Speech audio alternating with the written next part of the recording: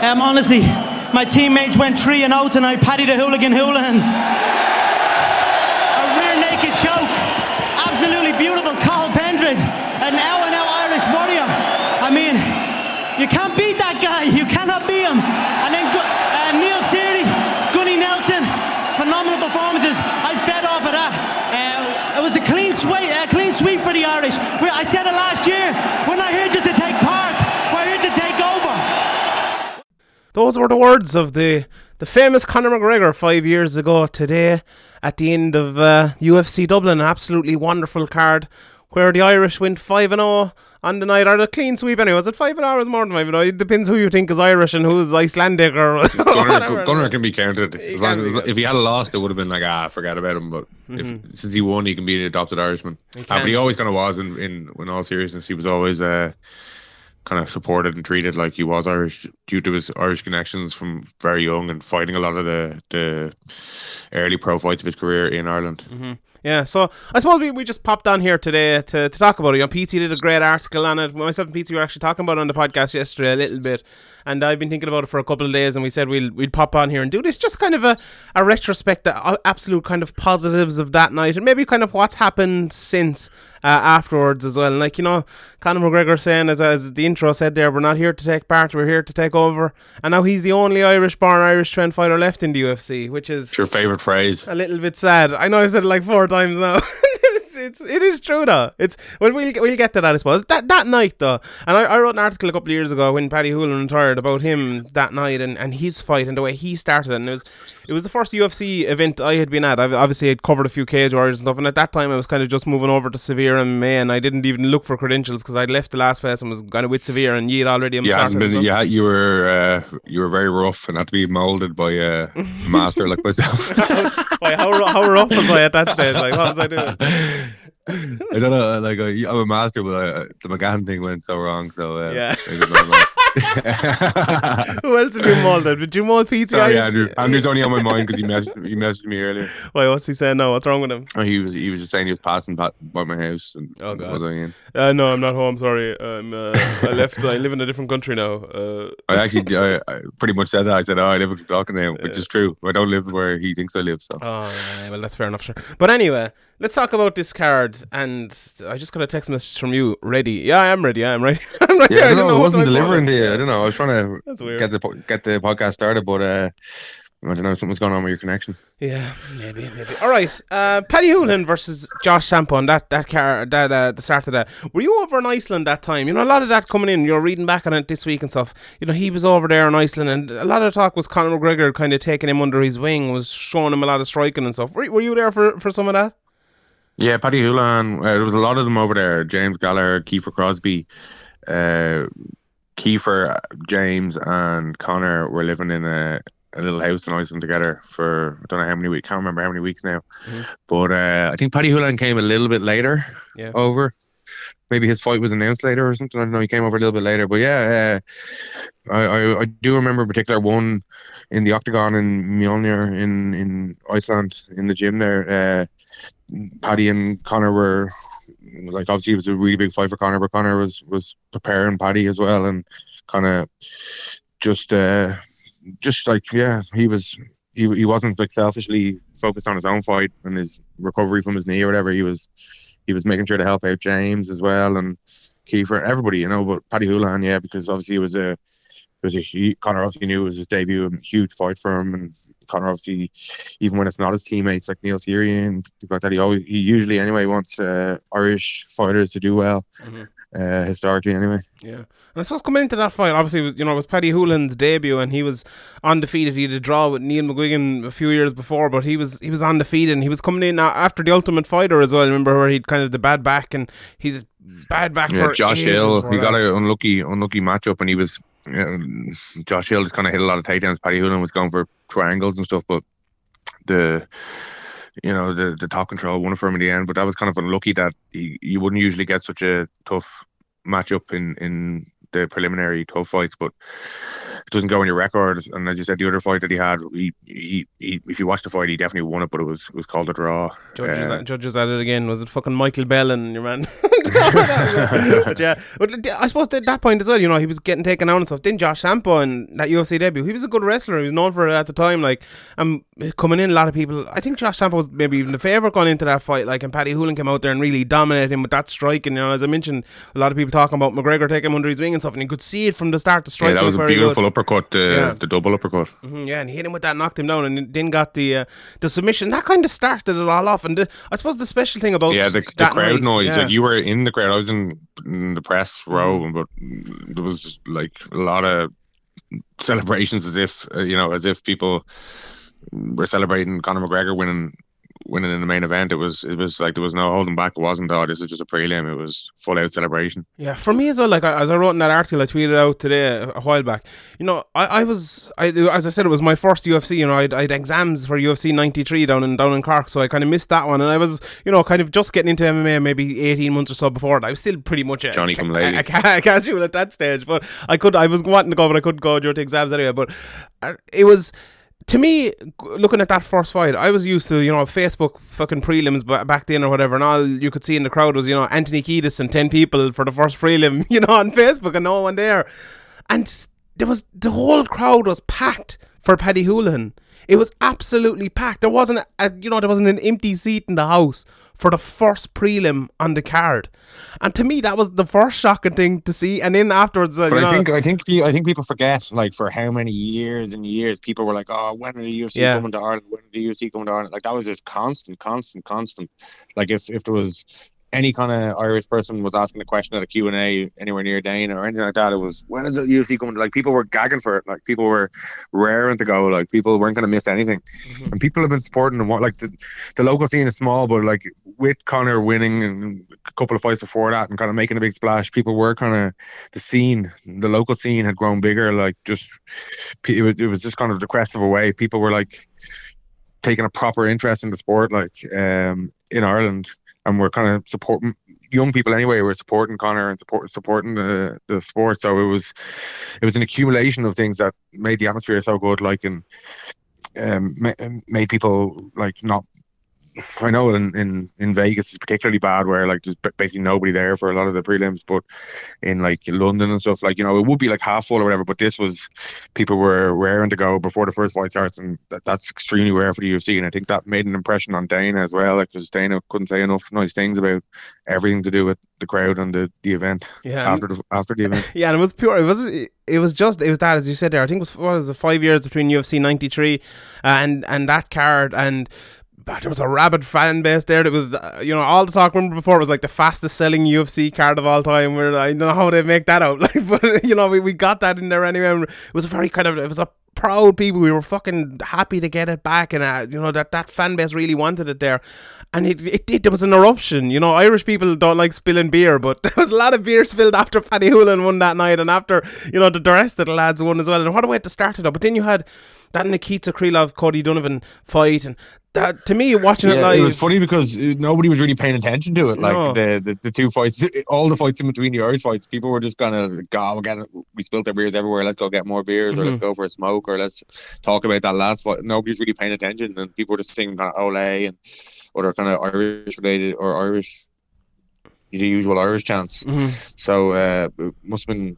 The weirdest thing, that fight though, I what you're saying is right, and I had never thought of that until right now, but you're right, because I remember sitting there and I was looking at Cody Donovan, and like, as I said, I'd been to a few Cage Warriors cards and stuff before that as well. It wasn't my first MMA event, but that was the first real, like, frightening knockout of it I'd ever seen. Cody Donovan was just sitting there, and as you said, you know, some of the crowd were going out for drinks and gone for a piss or whatever, and I was just sitting there. I remember looking at him, I was like, this you know, this is too real. Like, looking at I'm you know, I'm usually be at home on the screen, you know, watching this. I'm sitting here, I'm watching the UFC, and this guy is just lying there on the canvas, and no one seems to care. Everyone's kind of going around going for a drink, and it was like an out of body experience. Looking, and it's funny that I think of that rather than, you know, Paddy Holohan or Conor McGregor being like the biggest memory I kind of have of that night, because it was very scary looking at him there just lying face down on the canvas. And he got back up and he was grand, and, you know, he still, he gave up through doing after that, but he's still training people and stuff, Cody Donovan now. But that, to me, that was one of those things as well from the night. Maybe the most negative part of the fight, but it's the reality of it as well. And I think that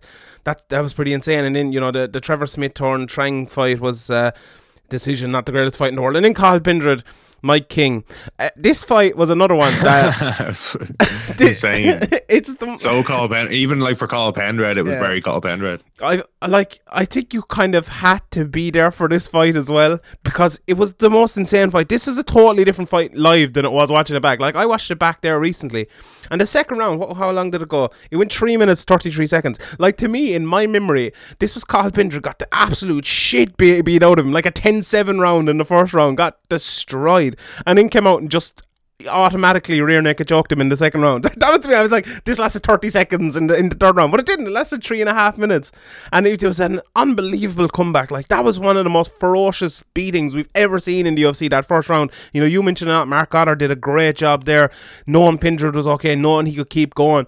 I remember thinking at the end of the round, it's weird, a bit like Darren Elkins when he's 2 rounds down. He's just starting now, he's favoured for this fight. Like, Cathal Pendred is a bit like that as well. You just knew Cathal would come back, and you knew Mike King had, if you were to win around 10-7, you're putting a lot of fucking energy into that, and you're going to be tired, and your opponent's going to get an opportunity in that next round if he can survive. And he did, and he got that opportunity, and he took it. You can't beat that guy, can you? Yeah, well, back then with the old rules, it probably would have been a 10-8, even though it was so one-sided. Yeah. But like, Pendred didn't want to obviously draw, or like, nobody wants to not win. Like, drawing is like losing, like, and you wouldn't even be thinking like that. He's not really known for his finishing or his submissions, Pendred, but I think it was more Mike King just kind of hit him with everything he had, and just kind of couldn't go anymore. He just ran out of gas. Like, he just couldn't put him away. He couldn't beat that guy. And just he went out really quick. It must have been a serious squeeze from Pendred, mixed with a lack of oxygen due to just throwing everything at the guy, and him still standing there and then on your back choking you. So it was crazy. Like, the reaction to the crowd, like, the crowd were like so into it. Like, when Pendred was about to lose, it was so quiet, and then the explosion when he won, and people were, it was just crazy. Even like, if you're PT's article that you mentioned earlier for ESPN reminded me of like how crazy Dana was going, and I obviously didn't see it, but the lads from SBG, they were on the card, and the other fighters were talking about it after the event, like, and saying how Dana was like a fanboy going mental about the fight, and about the crowd and about everything, and how surreal that was. And people have waited a long time, as I mentioned, for the UFC to come back to Dublin, and it seemed to be like going perfectly, but obviously there was a long way to go still at that stage. There was only 4 fights into the card. Yeah, and it was funny as well. You said Dana was like a fanboy. I was like a bit of a fanboy as well that night. That was the only card I was ever at as a fan, and MMA fan. Every other card I've been at, I've covered it. So it was weird, because I was sitting in the crowd, and obviously, this was still the early days of Conor McGregor. You don't have the knowledge maybe that you'd have today from a lot of the crowd. Obviously, the big fan base, of jiu-jitsu guys down in Dublin and Cork and all over the country and stuff. But probably 90% of that crowd was pretty much a casual kind of fan, just coming for the event. I remember Mike King almost had an armbar at one stage, and he was at like the totally wrong side, and everyone around me was like, no, he has him. And I just remember running, shut the fuck up, he doesn't. And he got out. Yeah. I remember when he went for that armbar. So I can't remember who it was in press row around me was like, yeah, Cole's not going to tap to that. Whoever it was, obviously seen Cole fight before. Like, he'd been in that ridiculous Bruno Carvalho fight, like where like it looked like his arm was going to snap, and he just had no give in him. Like, and that's probably like when you've thrown everything and you're getting tired, and that's very demoralizing mentally for Mike King as well. Like, yeah. So and Mike King was on drugs as well for that fight. Cathal Pendred got the bonus. Yeah, he got both bonuses. It worked out brilliant for Pendred. He ended up with $100,000 instead of $50,000. So. Yeah, and I think he gave some of it to like the Children's Hospital or something as well, didn't he? Just a marketing man. Like, I don't know. He's smart with his money. Like, he's done well for himself. Like, little acting career, little restaurant, dipping his feet in a few different gigs, and I think that extra $50,000 probably helped a lot there. I don't know if I haven't talked to him about it, but. Yeah, I'd say like, I'd say he was pissed off when he heard this guy who he lived in a house with and said he got on all right with, like, not best of friends or anything, but like, mutual respect or whatever. And then he was, I think he was pretty pissed off that, the guy would take drugs against him, like, and fight against him. But when he heard, I'm going to get the bonus, I say, I don't mind. Happy days. Cheers, Mike. Little known fact as well, your boy Sean Sheehan was the man who got the "You'll Never Beat the Irish" chant started that night as well, after that Colin McGregor. Not a fact. It's not what you know, it's what you can prove, Sean. I can prove it. I have 3 witnesses there who were with me that night in the beer that I can prove it. Eyewitnesses. I'll never hold up in court. That is true. But after that, Neil Seery came in and got his first UFC win against Phil Harris. And I was only talking to someone the other day about Neil Seery, like, and Neil Seery, to think, like, the way we kind of got him into the UFC by a Twitter, he didn't give us enough thanks for that now. Neil Seery, I'm only joking. But he got in. He shouted me out in a severe interview, I think, around the time. Oh, fair play to him. I think McGann tried to take credit for it or something, and he pointed that it was actually... It was all me, really, wasn't it? Yeah, who knows? I can't even remember if it was me or not, but I definitely shared it around a lot, and I don't think we probably wouldn't do that these days, but no, I don't know. You couldn't, like, it was a different time, like, it was a different time. Yeah, it was. It was just a small community back then. Mm-hmm. And that was another fight as well that kind of went 3 rounds, and it maybe wasn't the best fight in the world, but it was a good win. Like, it was great crack though for the fans, like shouting like "way" every time he drew a leg kick. Or, ole, and all that stuff. And that was good. It was actually, I'm going to give away all of Pete's article on ESPN, but it was interesting that he kind of was celebrating with the Pendred and Houlihan wins, and he's kind of like thinking to himself, "Oh shit! Like, I better go out there and win now." All these people have been talking about the Irish clean sweep accumulators and all this stuff, and it kind of just hit him then. Mm-hmm. But it was it's hard for these flyweights to finish each other, but I thought it was a very good performance. It was a very good fight. I said, I was talking about Neil Seery there. Like, I have a feeling if Neil, and we obviously will never know, but if it was like 8 years earlier and Neil Seery got into UFC, if they had the flyweights, and if he wasn't, working in a warehouse fucking 9-10 hours a day and he could train full time, I think Neil Seery could have been up there. Like, I really, really do. Like, Brad Pickett at that time, when he fought Brad Pickett, that wasn't too far away from them talking about Brad Pickett rematch in Mighty Mouse, and he won a round against Brad Pickett, and that was a close fight on short notice in his UFC debut. Like, that should tell you enough about how good Neil Seery was. I really think he was underrated even for what he did in the UFC when he was, he was old, older than you should be, especially at the lower weight classes. It's a record. Like, people just look at a lot of people can't get through the record. They don't even look at the record, or they don't, like, they just look at the record and they hear the numbers and they automatically judge how good a fighter is. Or I remember writing an article about him on all sorts of weight classes and all sorts of notice with who knows what training camp while working as a manager or whatever he does in that warehouse, and kids going everywhere. Like, the man could have.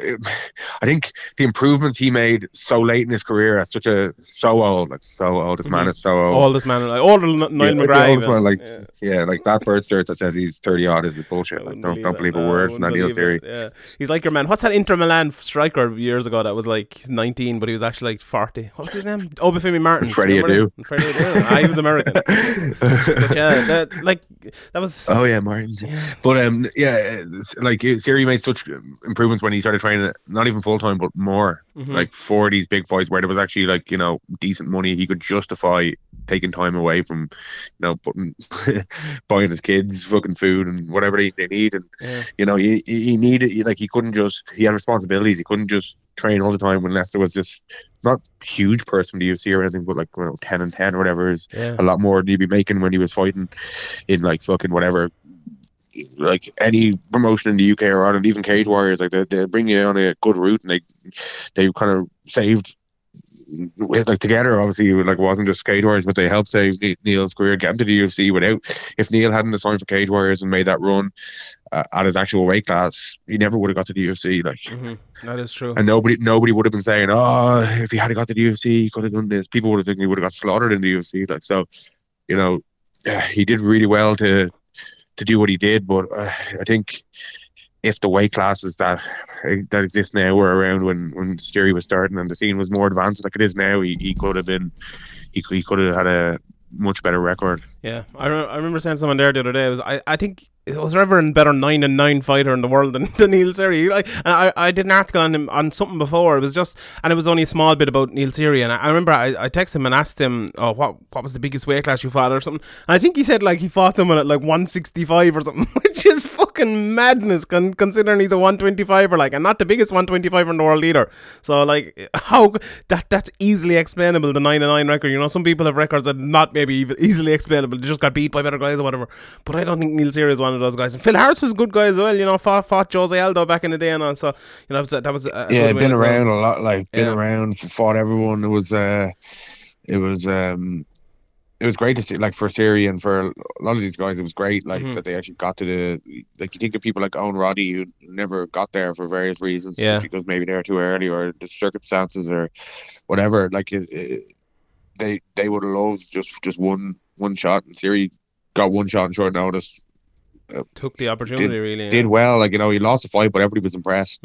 Like, people probably pick a shooting for takedowns, and people weren't expecting that. Like, you know, remember that a well respected, I'm not sure it's the word, but a journalist coming into that said, "Oh, Neil Seery will want to get this to the ground. You know, we won't be able to stand with Brad Pickett." And I was like, yeah, I don't know about that now, Garrett.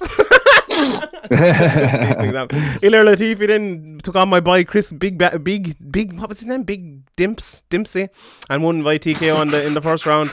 And Norman Park then opened up the main card. You remember, a lot of talk coming into this was about Norman Park. I think he was getting his first finish in the UFC, and he fought Naoki Kotani, who, let's be honest, wasn't the greatest fighter in the world, but it was a good finish by Norman Park as well. And there was a lot of lads down from the north for that fight as well, wasn't there? I remember during Park's fight, I was kind of surprised by, like, okay, there was a big reception obviously for the Carl Pindred fight because of the insane fight it was, and for the Paddy Hoolan fight because of the way it opened up, and the Neil Seery fight as well. But Norman had one of the biggest receptions of the night there, and also one of the biggest, like, fan bases when he was fighting because of all the lads down from the north. There's a big community up the north as well, wasn't there? And they were down that night to cheer on Norman. Yeah, there is. Yeah, like when back in the day when Philpott or Norman Park would be in cage contender, for example, or whatever, there'd always be a big busload or busloads of fans coming down, or family and all that stuff coming down. And obviously the kind of whole Irish thing that was going on, the crowd were joyous and on board as well. Like, and maybe Park fed off, you know, he kind of benefited from that as well. Like, but I don't think the actual Irish crowd ever took to Park the same way they took to the other Irish guys, probably just because of the Conor didn't like him, and he was giving probably just because of all the talk of Conor versus Norman for years and years. I don't think that helped, but yeah, it's definitely true. But like, the fans choose a side, like, and they're like, oh, this, and it makes them like negative towards the other guy. I always thought at the time that was kind of unfortunate, especially the way McGregor went about it. I didn't really like that, to be honest, but now it's kind of different because, you know, you have like Peter Queally fighting Miles Price and stuff, and everyone loved that fight, you know, Irish guy versus Irish guy. Nobody really cared. And I remember saying at the time that I hope we get to a situation where that is the case, where Irish guys fight Irish guys and nobody will really care. You know, okay, you'll have the SPG guys against the, you know, the Team Rhino guys, or the, you know, Waterford against Kilkenny, or whatever way you want it. You know, the same with, you know, James Gallagher's fought Irish guys and other guys, and, you know, Sean Tobin is fighting coming up here in Bellator and stuff, and it has changed in that way as well, I suppose. And I suppose that's, like, it's a good way. Yeah. You know? Another thing about it was, like, you know, even for a small example, when he put together these severe MMA Irish rankings years ago, people were like so mad or whatever about them rankings, or like wanting you to justify why they're ranked behind this guy or that guy. You know, people are like, people want to say, oh, I'm the best lightweight or whatever, featherweight or whatever weight class it is, and like, I think that kind of was where the McGregor and Park kind of slight dislike for each other kind of kicked off, where who's the best, and then it was like, oh, who'd win in a fight, and people were saying, oh, McGregor's, like, you know, terrible on the ground. That was a narrative going for even this Brandao fight, like UFC Dublin, that was still going, like, that was going before because of the Duffy thing, and still going now. Yeah, still going now. Like, so that was the thing. Like, so there was people like making arguments each way and picking a side basically, and Norman Park obviously, unluckily for him, the McGregor fan base is very passionate, and when an opponent came up, like even Joe Duffy, for example, if he was he wasn't taken to by the Irish the same way that he would have been probably if he was an SBG guy and friends with Conor McGregor and not a rival of Conor McGregor. Yeah, it's funny actually that is true, like, and that does happen. You even see it with the lads these days, like, you know, James Gallagher even coming through. Would he be as big a star if he was with another gym and doing the things he was, and now you're not, you know, the comparisons with Conor and stuff? He probably wouldn't be, like, so it is interesting. Norman's found himself, I suppose, in a very unfortunate situation, but still, Norman's probably been, okay, apart from McGregor, probably the most successful Irish fighter on that card since. You know, he won his last 2 fights even. He won Irish Fighter of the Year last year on Severe MMA, doing really well out in KSW and different promotions as well. So, you know, Norman is like a very solid fighter as well. I think he's another guy who's a little bit underrated. Okay, he's not the most exciting fighter, a guy in the world, you know, but he's a very, very solid fighter, and he's it was done really outrageous. well. It was like outrageous, really. Like, it was unprecedented the way he was cuffing the UFC. Yeah, it was ridiculous. Like, he should still be in the UFC. Let's be honest. He literally sent it to me on, like, I remember it was April 1st, yeah. and I was like, "Yeah, Norman, like, literally, like, you can't be doing this. Like, I can't, like, put stuff up like this and you just be like fucking taking the piss, like." And he's like, "No, man, I swear." Yeah. Like, I remember that day. All right, yeah, we need to verify this with somebody else, and we still don't believe you. I remember we were talking on the phone, and I was like, I'll write it up, and you were like, hold on, I have to fucking ring Norm. You were like on the phone to him. I remember you telling me you were on the phone to him for like 10 minutes, and you were like asking him about 10 times if it was true, and you made him like swear on his life or something before you'd put it up. Yeah, like, I remember I couldn't get through to Rodney for a while, and then finally got through to Rodney. I was like, okay, this is Rodney's like not going to be taking the piss in conjunction with Norman. That was mad. But I suppose the rest of the card in was excellent. Ian McCall, I was always a big fan of Ian McCall and Brad Pickett on this card. That was a high level fight, really good. Went to decision. Okay, it wasn't maybe the most exciting fight in the world either, but it was a good technical fight. And I remember just the speed of Ian McCall. And, you know, Ian McCall was one of the best guys in the world back then as well, and he was the best guy in the world for a while at flyweight before the UFC started the division, and that wasn't too far off from it. But that was a really, really good fight as well. And then Gunnar Nelson versus Zach Cummings in the co-main event. And, you know, I suppose Gunnar Nelson at the time was kind of up there with McGregor, wasn't he, in terms of guys who we thought trained in Ireland who could be really, really good. And that Zach Cummings, huge prospect, undefeated, making it look easy with his jiu-jitsu, and kind of completely opposite yin and yang. Opposite to McGregor. People were kind of interested, but yeah, like it was a good performance. If the first round was a bit feeling each other out, but Gunnar obviously got the job done quite easily. But yeah, Gunnar, like, he was treated as well like an Irish fighter by the community before he got to the UFC and during his UFC run as well, because I think he was in there before McGregor. He was in the UFC before McGregor, and was it DeMarcus Johnson he beat?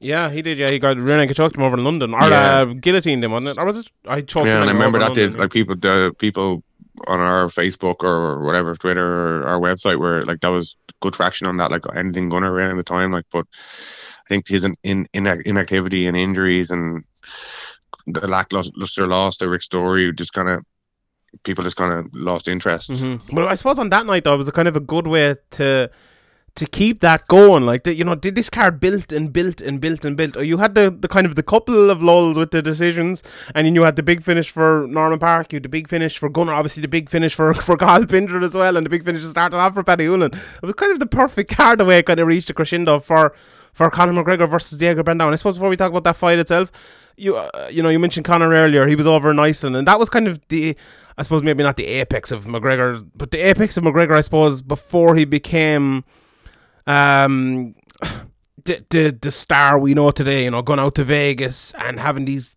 championship, camps and stuff to prepare. This was him coming back off the injury. A lot of people thought it might be too soon coming back off the injury. He went to Iceland, went and prepared. He was turning into a bit of a star in Dublin. I remember him saying he couldn't, like, walk the streets and stuff to be people come up to him. I'm sure that got a lot worse after that. But so what about that fight before? I know you were in the camp filming the documentary for a lot of the fight, the camp before that. What was it like to be there? And was there any kind of worries that was too soon for after the knee or anything? Well, yeah, I think I can't remember exactly, but I think, like, there was, like, precautions taken to not overuse the knee or whatever. Obviously, when you're coming back from an injury, it'd be stupid to not consider that. But it wasn't. There was no holding back or anything. Like, I think. Like, I think I said this on the podcast before, but I think if it was now, Conor would have taken more. Like, if the time was now and he in the position he's in now, he probably would take more time. But he wasn't going to pull out of UFC Dublin. He'd been talking about UFC Dublin since even before he got into the UFC. He'd been talking about dragging the UFC to Dublin once he got into the UFC, kicking the door down, all these things he was saying. Yeah. So he wasn't going to miss that, no matter what. Yeah, like it was. I suppose they could have maybe put it back a few months for him or whatever as well. But it was really the perfect time. You know, it was. And this was it was the greatest night in Irish MMA history. We remember we had a few nights after that, obviously the ones out in Vegas and stuff, but in Ireland itself, the next Irish card could have been great as well, but there was two fights fell out, and we ended up with Paddy Holohan in the main event in a fight, in a good fight or whatever, but it was not the one we'd been building up for, and it didn't go perfectly, and he lost, and this was the exact opposite. Everything went perfectly. All the fights we wanted were on it. McGregor was actually supposed to fight someone else, Cole Miller, wasn't it? Cole Miller. That didn't make much of a difference, I don't think. Mark Zuckerberg called. He wants you off Facebook. Oh yeah. Coleman. I remember I was inside in Eddie Rockets one day in Limerick, eating food and watching the MMA Hour, and McGregor and Cole Miller were like, I think they were on at the same time before this fight, and that was where he said that quote about Facebook. Yeah. I was just pissing myself laughing, eating my food inside in Eddie Rockets, and then they changed to Diego Brandao, and a lot of people.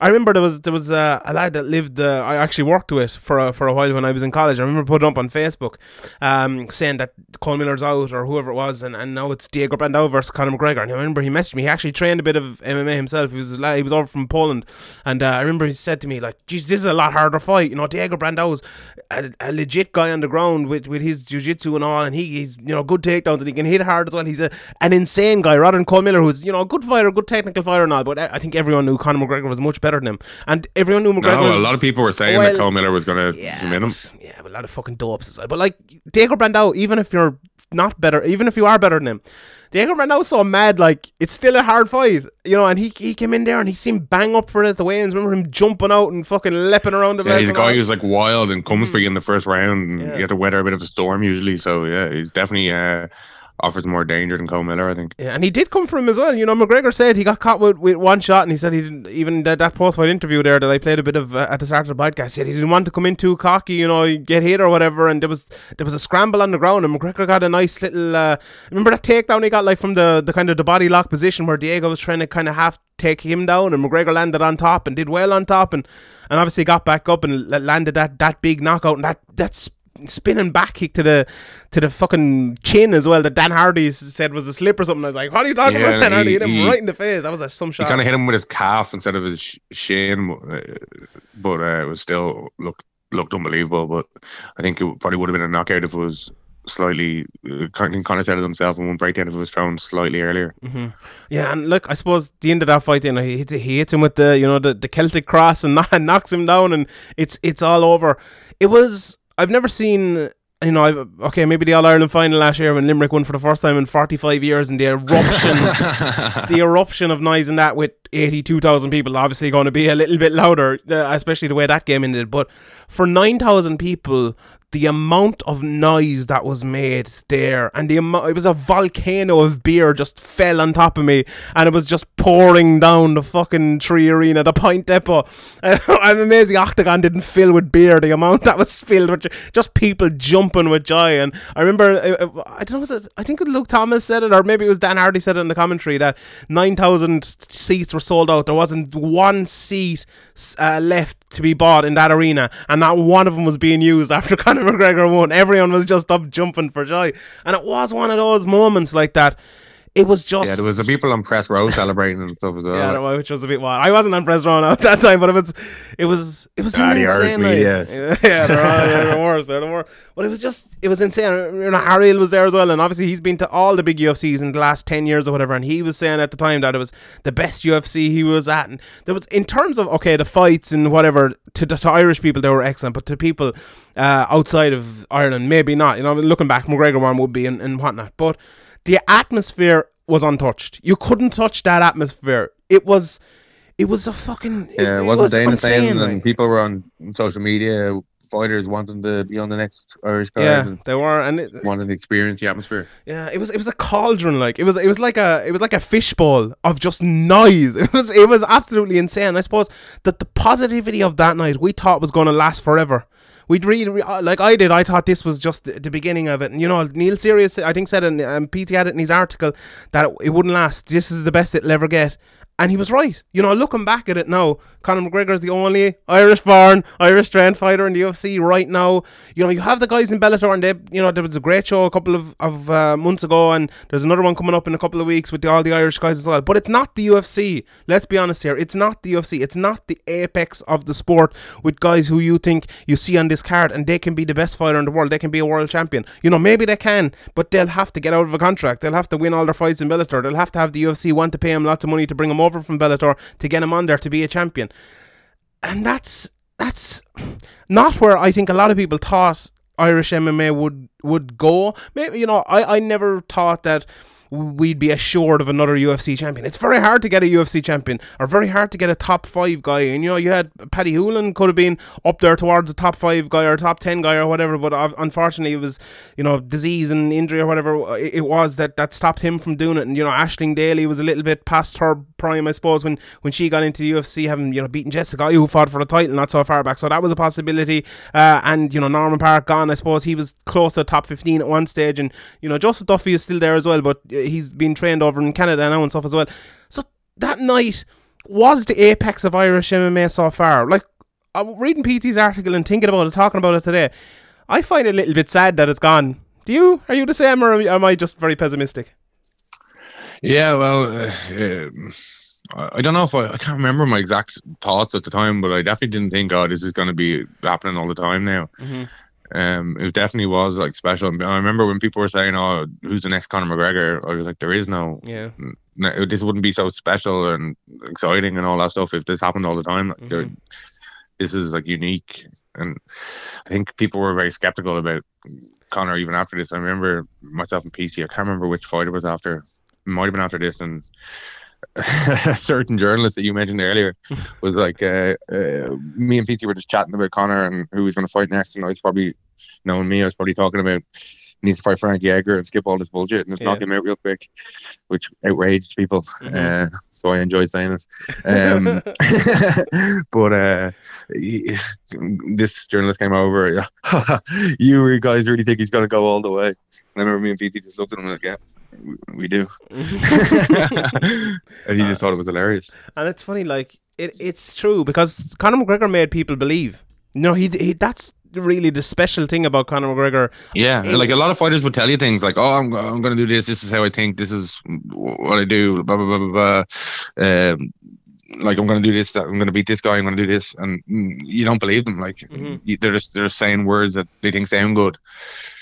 You know what I mean? But when Conor said certain things, like, he definitely bought into it, like, and he believed that he believed it. And he did believe it. Like, he did believe it. Like, but a lot of guys, like, are trying to sound like they have a lot of self-belief, I think, and it's not like a conscious thing where you're like, he's lying, but you don't buy into it the same way that you buy into some of the things Conor was saying back in those days. Yeah, and it was like, to look at that, okay, if you look at that event in a vacuum, which obviously we're doing here, and, you know, lots of things before and after came, which we obviously in a space of a 40-minute podcast here or whatever, you're not going to get that, but in a vacuum, that was that perfect night, wasn't it? It was the night where, on the night it was perfect, and you thought what was coming after was going to be perfect. And obviously, you know, McGregor said he wanted he said football stadium and stuff, which didn't come, but he said, you know, world titles. He wanted to be the best in the world, and he did. You know, for a while he was the best in the world there for a while, and he did go on. And it wasn't all about him. It was like that clip you played at the start. Even, like, you know, he talks about all the other Irish guys except Norman Park. Like, you know, it was kind of a collective thing, like, where these guys have been a community together. Even, okay, Siri is a different gym or whatever, but, like, they've been on this kind of path together when everybody kind of, not everybody, but most people thinking like, oh, this is, what are you doing? Like, this is never going to lead to anything. Like, this is barbaric, blah, blah, blah, blah, blah. Like, I think it's easy to forget how disgusted people were by sport not so long ago, like, especially in Ireland, and especially, like, it was just easier to say, oh, if they ask you, what what's your job? To say, oh, unemployed as you see. Then say, no, mixed martial arts. I remember that week too. Just going into it and having to defend all these things. It's just like, yeah, that week too was, remember Joe Duffy had that show, the radio host Joe Duffy, not the fighter Joe Duffy, about MMA and about should this be allowed Joe Duffy. Should MMA be banned and all. That was happening that week, like, and you know, we talk about a lot of positivity and stuff. Yeah, and it wasn't even like, you know, it was these stupid debates that were just infuriating. You couldn't argue with them because they're talking about, they don't even wear gloves, they don't even do this. So it's just like, oh my god, you even watch the fucking thing first, like. Yeah, it was a weird time. It was like that. I don't know what the phrase is, but you know, there's like this one moment in time that everything kind of changes around it. And I think that was it. Even like, you know, on 2FM and stuff, myself and Petey and Andrew and stuff were on it. That was kind of the start of it, and we've been, you know, I've been on it probably, you know, 100 times since and stuff.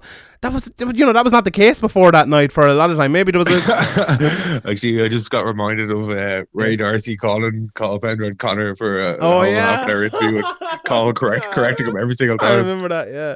Jesus Christ, yeah. Oh my god, that was the state of Irish MMA back then. Like, and that wouldn't happen now. At least now, okay, say whatever you want about Irish. Yeah, they wouldn't even bother having non-Conor McGregor people on the radio anymore. But people know what it is now, like. You know, they know what it is. If there's some clip on some show and there's someone fighting in the street or something, they go, oh, they're going full Conor McGregor or whatever. And people know what things are. That night was really the catalyst for change in Ireland for MMA in terms of the national psyche. And, you know, it was more than that as well. It was after that with McGregor becoming a world champion and everything like that. But I think that was the start of it, really. And it was... Yeah, and like, you know, things like, you know, when we tried to pitch a documentary about Conor McGregor to RTÉ, like, before all the wins in the UFC and all the hype and all the talk and all that stuff, they didn't want to know. And then, you know, you get the Holloway documentary and the 6-part series after that, like, and I'm sure RTÉ would have loved it more, but, you know, it's a complete contrast to a couple of, even whatever, 6 months, even whatever, a few weeks before Conor kind of made his name in the UFC, and people kind of latched onto him, and obviously places like RTÉ and online sites are seeing a lot of traffic, and they kind of, now it's like, oh, Conor McGregor, everything in the headlines, and they're slipping his name in left, right and centre. But back then they obviously saw, oh, there's something happening here, and they wanted to get on board with it, and like, in a way, fair play to them, but in another way, like, they really could have done more. Like, I know from, I heard from like a person who used to work high up in the UFC EMEA office before that they offered the fight night, Brandao McGregor to RTÉ for a very cheap price. Jesus. Like I think the number I saw was like somewhere between 30 and 60 grand. Fuck's sake. And they turned it down, and like TV3 took it, or like on time delay or some shit. Like, I can't remember exactly. Yeah. But yeah, it was just like stuff like that. Like, it could have, there was opportunities missed, but I suppose it's very unlucky that, like, if they didn't take the chance then of showing live UFC on national broadcaster in Ireland, it's probably never going to happen. Yeah, that is true. Not in a lot of years. Yeah, it's on Virgin Media Sports now, Bellator, I suppose, but sure. Yeah. There's these things happening. Alright, I suppose, sure, that's it. It was a good night to remember anyway, and we'll probably put this podcast up for free, so if you're listening to this and you're not a severe Patreon subscriber, feel free to sign up. It's only the price of a pint a month. You'll get a podcast like this like 5 or 6 times a week. So sign up, patreon.com/severe podcast. And those were the days back then. Like, you know, Liverpool only won 5 European Championships, European Cups. Neil Seary, big fan. Remember, actually, around that time there was a Photoshop of Neil Seary training in the Man United jersey. Yeah, do you know who made that Photoshop? You. Me. I wasn't going to out you, but then you outed yourself, so it's okay. Yeah, I'm proud to take that. You invited me to out you. I'm proud to take that. I think even Siri would have found that fucking funny. He did, I think. Yeah, he did. I think he actually fucking it's bad darts. He edited one of me as well, some big fat lad like at his computer or something. He put my head on it, so it was fucking, he got me back for it anyway, so I wasn't too bad. But actually seeing Pete's article was very funny. I remember back then we was like, I don't know what time it was, but around that time people would like kind of didn't really know the kind of Series personality, because he was kind of afraid of media and stuff like that. Now he's not really afraid to speak his mind. He doesn't really do that much, but when he does, he's not afraid to speak his mind. But people didn't really know that Team Rhino and Series had that kind of banter, constant ripping the shit out of each other personality, and people were like, "Oh, stop fighting on Twitter with Neil Seery, and it makes you look bad," or all this stuff. It's like, we're just having a bit of crack here. Yeah. And like, he's clearly a midget, so like, well, what's the problem? Isn't that allowed? The one thing of PT's articles, we've given away the whole article now, but go and read it anyway from ESPN. He said about when the Carter's announcement was sold out, he kept putting up on Facebook that Paul Redmond had tickets to give away, and there was people just barraging calls and texts to Paul Redmond, which is the market heel series as well. I remember seeing that at the time, and it was fucking hilarious. So yeah, that was great anyway. But yeah, that's it anyway. We'll end it on that, a Neil Seery story. I'm sure he'll send us a bit of abuse if he hears about it anyway. And thanks everyone for listening. We'll see you next time. Good luck.